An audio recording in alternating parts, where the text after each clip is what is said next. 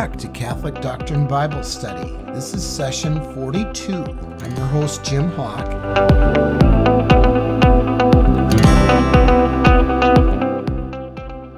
In this session, we're going to look at something that I kind of missed out on last time in Luke chapter 16. Again, in these sessions regarding Luke, we're looking at verses that are, or stories or parables, etc., events that are unique to Luke's gospel, that is to say, not found in the other gospels. And I missed one last week, and I want to pick up on it this time. It's in Luke chapter 16 at the very beginning of it. And it's kind of a confusing verse, I should say a confusing parable. It's the parable of the dishonest steward. And it has been misconstrued by many because, as we shall see as we look at this, it looks as though the master of this dishonest steward is commending the steward for being dishonest. and that certainly is not the case. So let's dig into this a little bit. Chapter 16 in Luke. So if you're not driving, turn to that. There was a rich man who had a steward, and charges were brought to him that this man was wasting his goods. And he called him and said to him, "What is this that I hear about you? Turn in the account of your stewardship, for you can no longer be steward."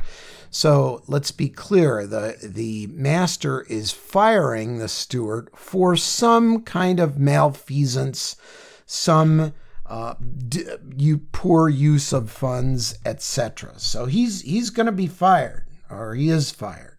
Okay. Now, so as of yet, the master has not commended the steward. So the steward said to himself, "What shall I do, since my master is taking the stewardship away from me? I'm not strong enough to dig," so he's not too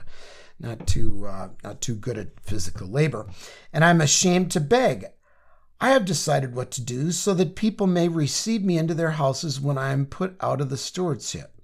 So summoning his master's debtors one by one, he said to the first, "How much do you owe my master?" He said, 100 measures of oil.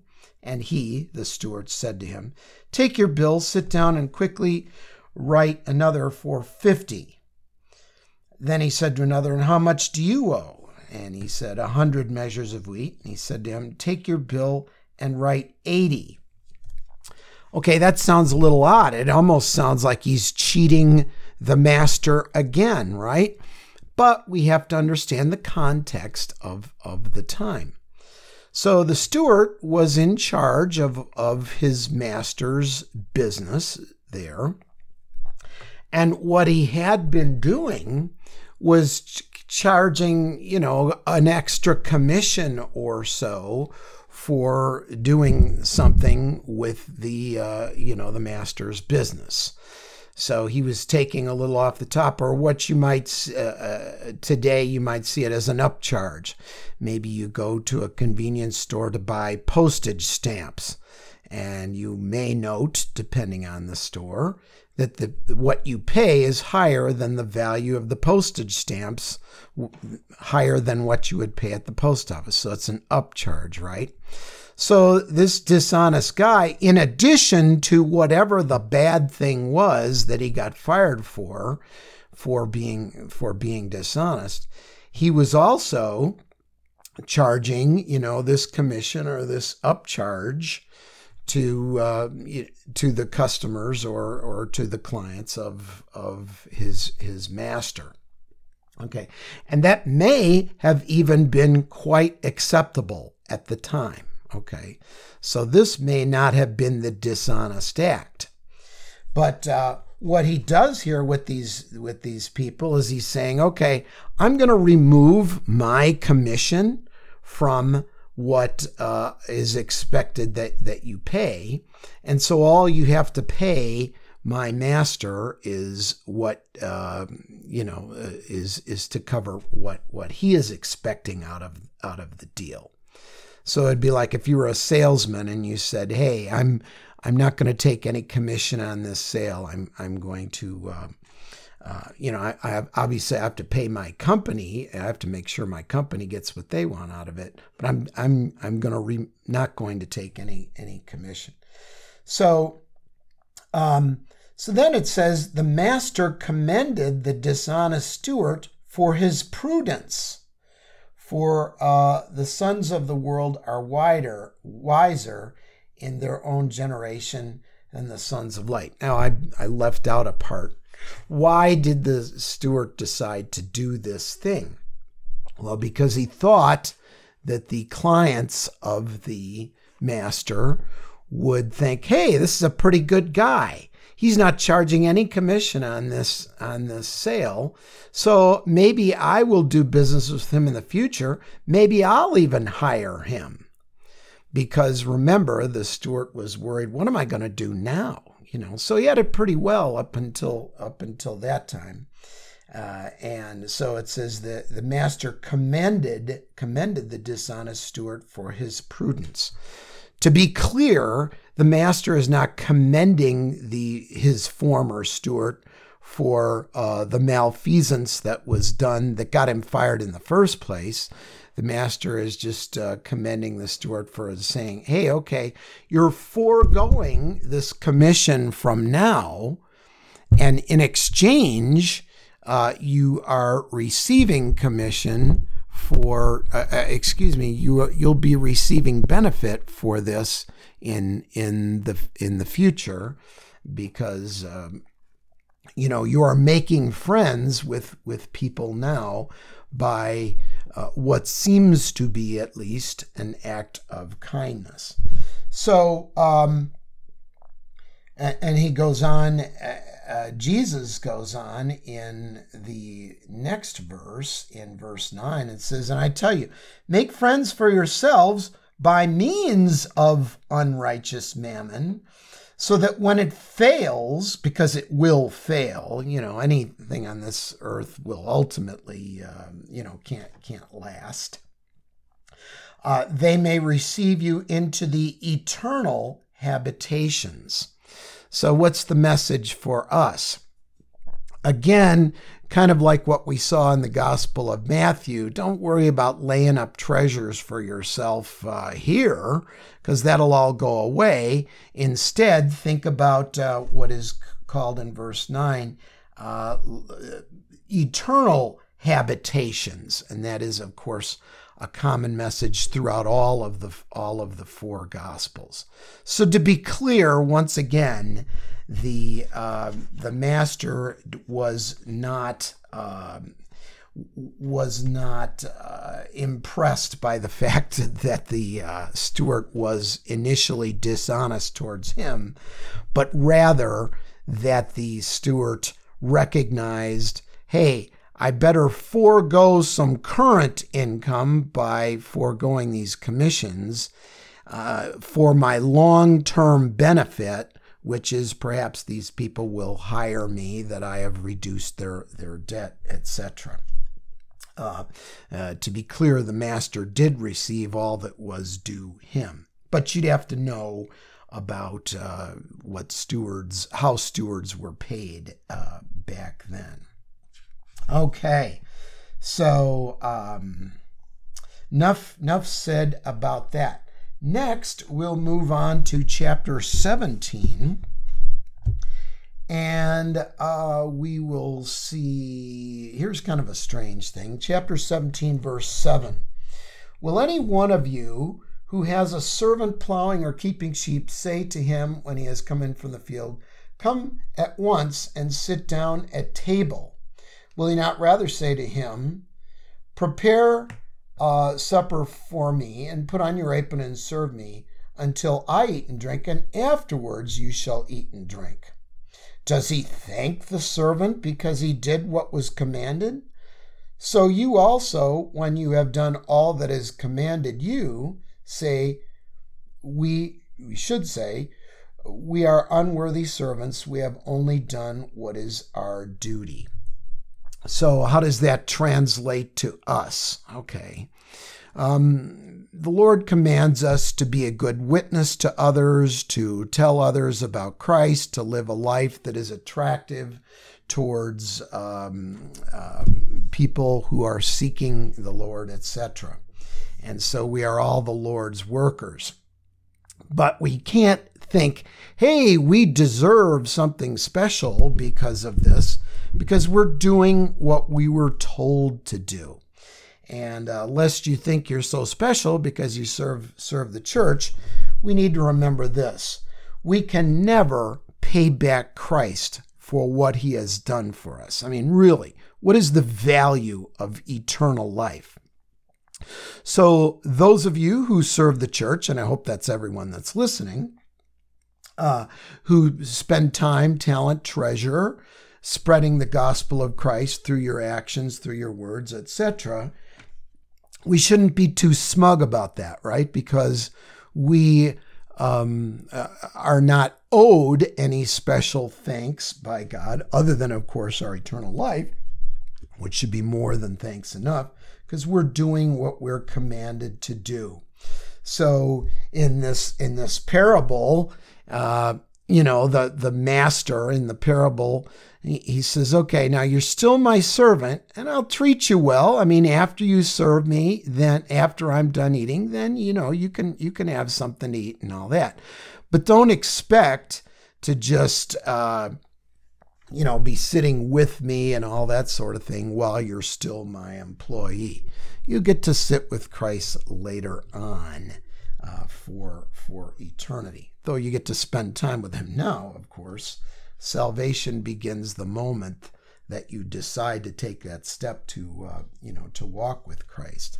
And we would say as Catholics, it begins even at baptism, even as an infant there.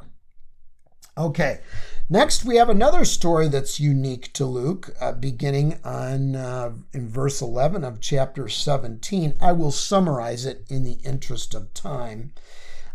Jesus encounters 10 lepers, and they asked him to show mercy on them.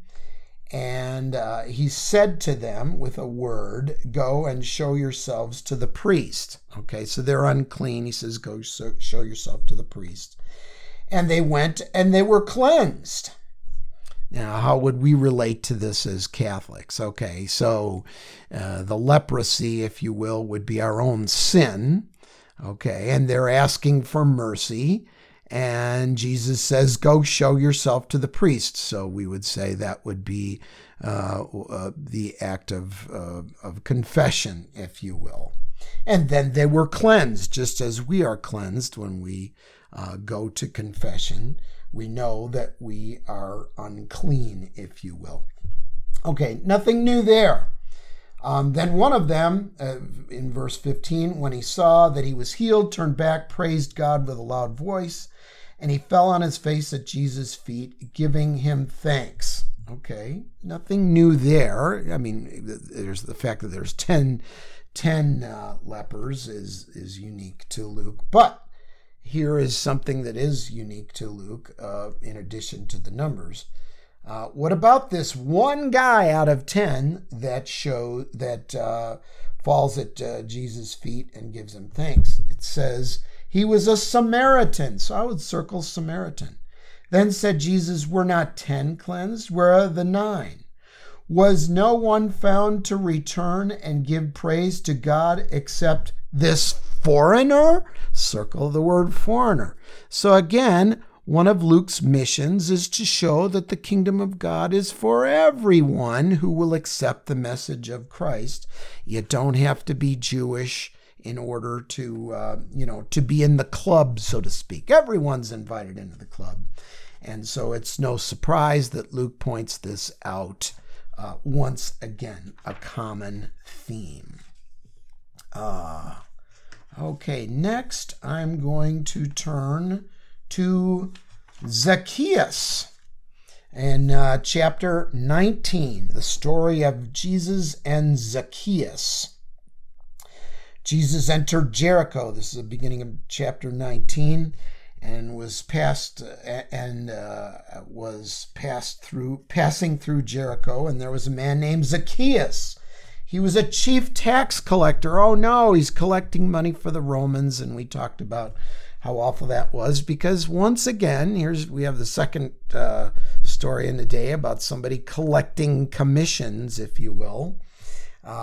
He was a tax collector collecting commissions for the Romans, if you will. He was a chief tax collector and rich, and he sought to see Jesus, but he could not on account of the crowd, and because he was small of stature. Hey, I can relate to that. So he ran ahead and climbed up on a sycamore tree to see him. I'm going to summarize for the sake of time. Jesus stayed with him. So even though he was seeking Jesus, but Jesus ultimately said, hey, I was looking for you. I'm going to stay with you tonight. And so what does Zacchaeus, the tax collector, the rich guy, do? He is so moved by Jesus choosing to dine with him. In verse 8, it says, and Zacchaeus stood and said to the Lord, behold, Lord, half of my goods I give to the poor. Circle, I give to the poor. Maybe perhaps underline it.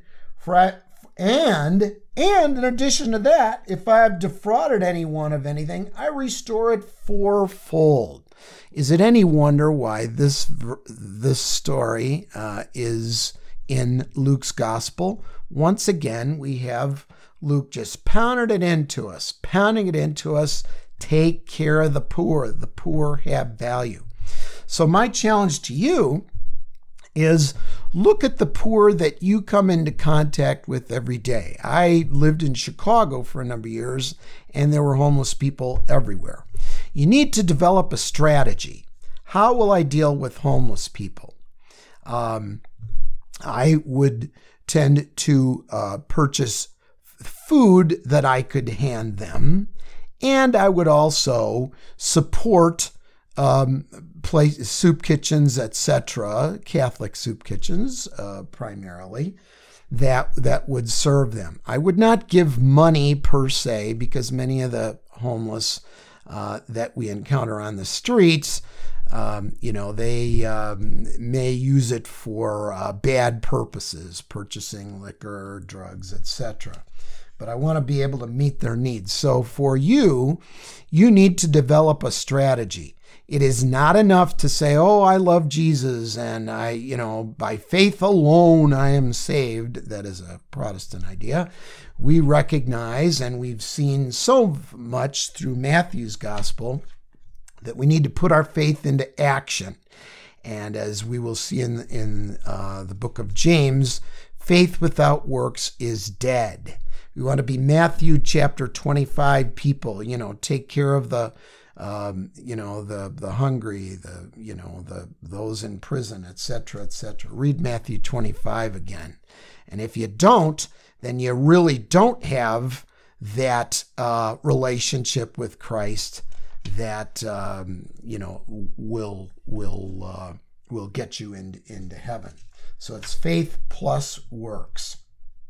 Okay. And we see that Jesus says, hey, today salvation has come to this house, the house of Zacchaeus, because A, he has repented. So that's a theme. B, he is forgiven. And Luke's gospel emphasizes forgiveness. And C, he is taking care of the poor, which you really can't read through the Gospel of Luke and not pick up on the necessity of having a plan and following through with that plan to take care of those who are in need. Well, we are about in need to end this lesson because we're about out of time. So let's pray. In the name of the Father, and the Son, and the Holy Spirit. Lord, help us to reflect on our own lives as Zacchaeus has, and repent and look at ways that we can be the eyes, the ears, and the hands of Christ in dealing with those less fortunate, and give us the wisdom, the strength, the vision to look for those who need help, and give us a plan to deal with those folks who need our help when we encounter them. We ask this in the name of the Father, and the Son, and the Holy Spirit. Amen. We'll continue on next time looking at unique passages in Luke. Once again, I'm Jim Hawk, and we will see you next time on Catholic Doctrine Bible Study.